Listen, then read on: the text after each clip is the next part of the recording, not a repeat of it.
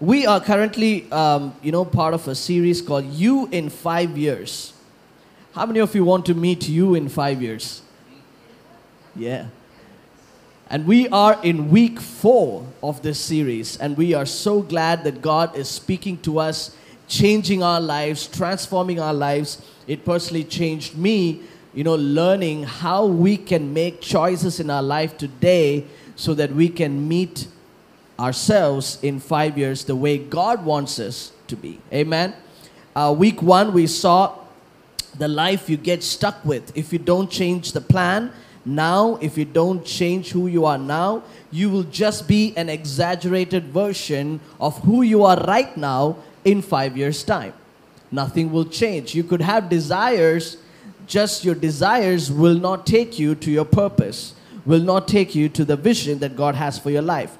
Week 2, we saw in the absence of a crisis, how to change even when there is no crisis. Amen. A lot of times a crisis will force us to change. We changed because of something that pushed us. But how can we make choices today that can help us to change our lives even without a crisis? Week 3, we saw too small to fail. We can't just achieve everything or change everything overnight. Change has to happen daily. It cannot happen in a day. Amen. So we have to take small steps, and we learned that little by little we can change.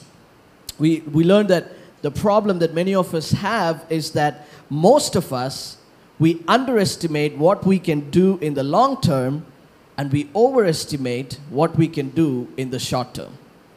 We underestimate what we can do in the long term, and we overestimate what we can do in the short term. This morning, God is going to speak to us, and if you're taking notes, I want you to write this down. This will be the title for my sermon this morning, Evening to Morning. Turn to the person next to you and tell them, evening to morning. Amen.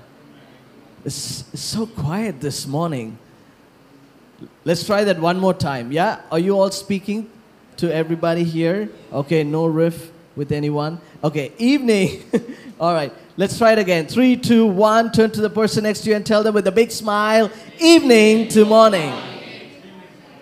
Okay, now turn to the other person who was your second choice for some reason and look at them again and tell them, evening to morning.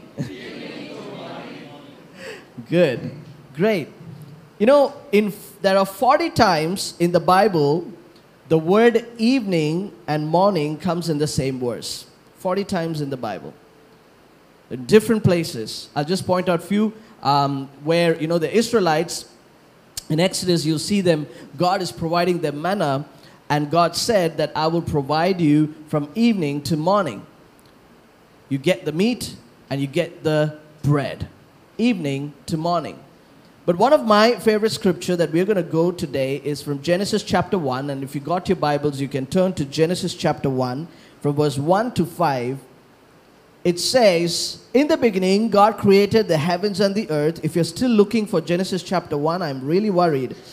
In the beginning, God created the heavens and the earth. The earth was without form and void. It's funny because sometimes you're saying Genesis chapter 1 and you're still hearing people turning pages after pages. I'm like, okay. The earth was without form and void, and darkness was on the face of the deep. And the Spirit of God was hovering over the face of the waters. Then God said, let there be light, and there was light. And God saw the light, that it was good, and God divided the light from the darkness. On verse 5 it says, God called the light day, and the darkness he called night. So the evening and the morning were the first day. I want to talk to you guys about how to bring change and when to bring change. A lot of us, we know the methods and strategy of bringing change in our life, but when it comes to managing our time in applying the changes, we struggle. So I want to talk a little bit this morning with you about when and how to bring the change in your life. In biblical times, a day is counted from evening to morning. In today's modern world, a day is counted when you wake up and when you go to bed, right? That's how we count it. In Jewish time, in biblical times, they count a day from a sunset to sunset. That's a day. Sunset to sunset. And to our surprise, if you take the day and if you divide it, to your surprise, you will understand that from sunset to sunrise, you have the longest hours of your life. You have your longest hours from sunset to sunrise. Now, I'm not talking about the sunrise that happens when you open your eyes. Now, for many of us, we have different versions of sunrise. Right? Sunrise is, morning is when I wake up. For some of you, sunrise is at 11 a.m. For some of you, sunrise is at 10. For some, sunrise is at 3 a.m. We have a brother in our church, he wakes up at 3 and he goes to work at 5 a.m. He's a businessman and he does that out of discipline. So, we're not talking about that sunrise. We're talking about the actual physical sunrise that happens. So in average in India, let's say sunset happens around anytime between 6 to 6:30, yeah? And the sunrise happen anytime between 5:45 to, right, you got no clue. All right, let's try this side. 5:45 to 6:15, great. We have some early risers this side. Okay. And Ajay, you're on the wrong side. You feel that? Okay. So, that's the longest time. That's the longest time of your life. In a day, that's the longest time you have. So what we would love for you to actually do is to change how we manage time. And what we are going to learn is that we are going to anchor our evening to morning. When you anchor your evening to morning, no matter what happens from your 9 to 5, you have already had a good day. That's pretty much my sermon. Have a great day. You already had a good day. It doesn't matter what happens in your 9 to 5. The reason I say that is you have no control over your 9 to 5. Because you are filled with responsibilities and you're only meeting demands. But from your evening to your morning, from your sunset to your sunrise, you have absolute control over your time. Are you all with me? Yes. This is why the biblical times, people went to bed when the sun went down. There was nothing much to do. For many people, especially in today's generation, the day begins when the sun goes down. Right? So, for everybody in our lives, what we are going to do is that we are going to try this practically. Now, this is including me. I'm preaching it because I just learned it, but I need time to practice this, and I think we're all going to do this. Let's try it, because from your evening, just take from 6 o'clock, and you're not going to step out of your house in the morning till about 8 o'clock or 9 o'clock. So you almost have 14 hours that's in your control. 14 hours that's your control. If you want to make any change in your life, it should happen in this 14 hours. You can invest time in this 14 hours, because in your 9 to 5, you're just meeting demands. Whatever your boss says, whatever your professor says, whatever that you need to fill in your job role, whatever errands that you need to run for your family, take your kids to school, iron the clothes, whatever that you're doing, you're constantly just meeting the demands, and you have no control over your life from 9 to 5, and you're just running here and there. But if you can take control over your evening to morning and anchor it, in such a way that you have quality time with family, with yourself, and towards the changes that you want to make for the future. Amen? I want to talk to you guys of how you can live this out. I just want to, there's just 2 ways to live this out. Just 2 ways to live this out. Here's number 1. Are you ready for this? Get sleep. Get sleep. Everybody's like, wow, Pastor, this is the Rhema word that I've been waiting for. Everybody tells us, wake up, wake up. You are the only pastor who says sleep. Now, what I'm talking about here is that our body needs a certain amount of sleep, especially if you need to anchor your evening to morning. Don't compromise your sleeping hours. I would like you to meet a person, Mr. Thomas Edison, who ruined all our sleep. He ruined all our sleep. The reason why, before the invention of his incandescent light bulb, people, in average, slept for 10 to 12 hours a night. Can you believe that? 10 to 12 hours of sleep. Undisturbed sleep. Okay? Even my daughter Zion, she doesn't get that sleep today. Now, the average sleeping hour is anything between 5 to 6 hours. And thanks to internet, it's even reducing to 4.5 to 5 hours. Sometimes 3 hours. Bless Netflix. Get sleep. Sarah Mednick. She is a sleep researcher at the University of California. I never knew that was a job. Like sleep researcher. Guys, if you're running out of options, sleep researcher. I don't know what she does in a job like stare at people who are sleeping. I'm just researching. Okay, Sarah Mednick says, studies have conclusively linked sleeplessness to irritability, anger, depression, and mental exhaustion.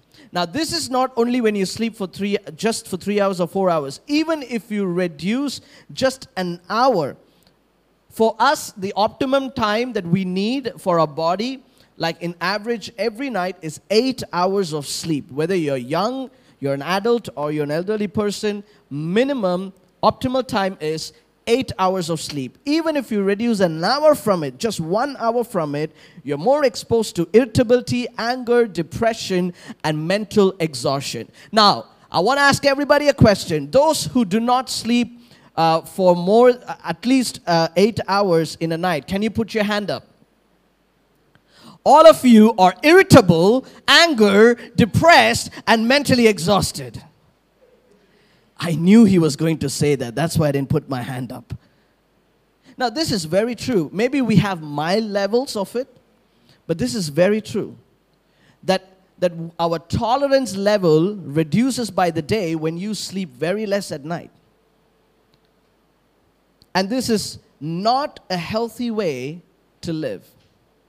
The Bible says, look after the temple of God, which means that you got to start from here. We carry the presence of God. We want to live for God. We want to achieve great things for God.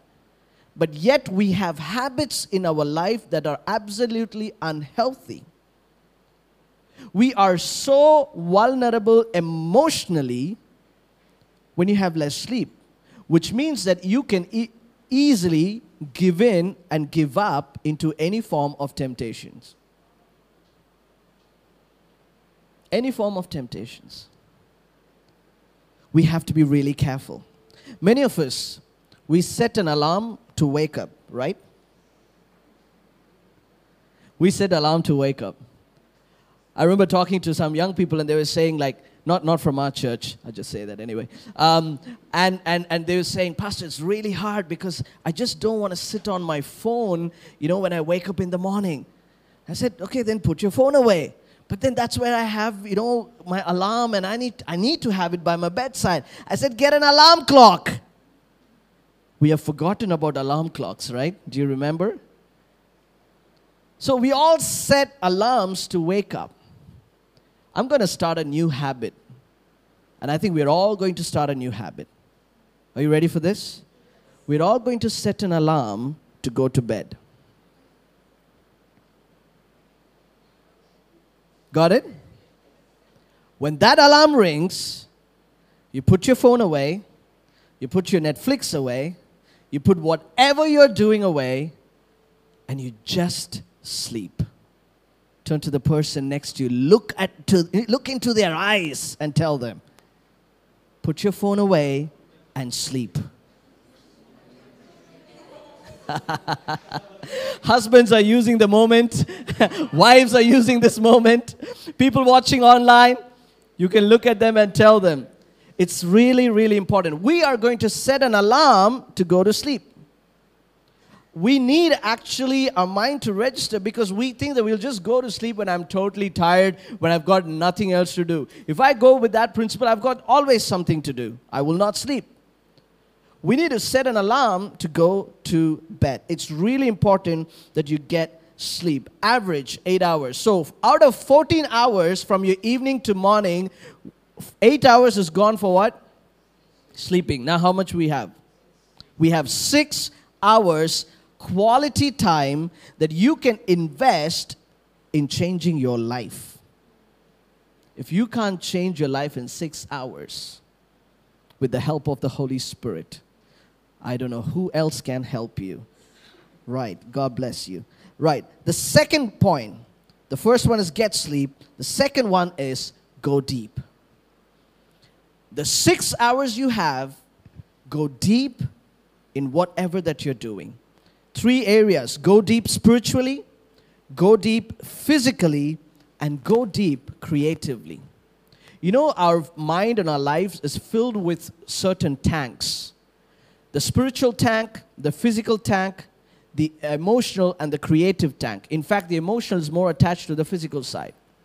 And we have a creative tank because God is a creative God. He created everything. He did not bang it open. He created everything. And because of His creativity, and we are made in His likeness, in His image, we are all creative people here. But many times we shut down our creativity because we don't have time to invest into it. There are many forms of creativity, whether it be music, drawing, a lot of things. Everything that you put your hand into and you do it your own way, in a creative way, that's your creativity. We got to invest time into that. In that 6 hours, if you are making decisions to read your Bible, can you invest time in that? Go deep with God spiritually. The Bible says, be still and know that I am God. Invest spiritually, invest physically. Have a good time of workout, everybody said. Amen. Except for few. I heard only few amens. Working out, it could be any form. It could be even a long stretch of walk. But this is not working out, just letting you know. I'm just working my biceps between my plate and the mouth. Working out actually helps your mood and your focus. It helps your mood and your focus. Sun is really powerful, but unless you focus it using your lens, you cannot burn the paper. You need the lens to focus it. It is powerful, but you need focus. You might have everything in your life. If you lose focus in life, you're not able to achieve anything. And the best way to increase your focus and have a better mood, actually do something physically. There's a lot of stored up energy in your body that we need to exhaust it so that we can live a healthy life. Amen? And creatively, we have to live creatively. The problem is, many people think that multitasking Multitasking is a great gift. But you know what the actual definition of multitasking is? This is what is written. Going from one thing to another too quickly and too poorly. This is called multitasking. We did not know this. Multitasking is going from one thing to another too quickly and too poorly. We are actually not designed to juggle. We're not actually designed to juggle. We are actually wired to do one thing at a time and do it well. So I want to help you. If you want to go deep and use that 6 hours of your life in the evening to morning and make it really a quality time that will help you to get better in life, I want you to do these 4 things. Plan your evening to morning. Whenever we write a schedule, whenever we do plans, we always write from 9 to 5. The moment you close your laptop, I can go to work, I can go home, now I can just chill. Just put on the TV, have a coffee, and just watch like something for 3 hours up to 9 o'clock, and then have dinner, and then again continue in Netflix. It's just gone. Your time is gone. Plan your evening to morning. And last week we learned that if you don't measure something, you are not actually sure how you're performing. You need to track it. If you're just, if you're not keeping score, you're just practicing, you're not playing. Right? You're just practicing, you're not playing. If you're serious about changes in your life, track the changes. Journaling helps. Historically, people are able to track down the history by looking at the journals from guys from the past. A lot of history, whether it be British history, Indian history, or other countries, a lot of minute details of war and plans all came from the journals of these captains and soldiers and generals from the army. They had this practice of writing everything down. Today, I'm going to have a cup of coffee, and then I'm going to invade into India. Probably they wrote that down. Whatever that you're doing, write it down, track it, journal it. And the third thing is, have time blocks. How many of you know the concept of time blocks? No? We always schedule things parallelly. Right? That's sort of multitasking. Okay, 6 to 7, 7 to 8, I'll be doing this. But while I'm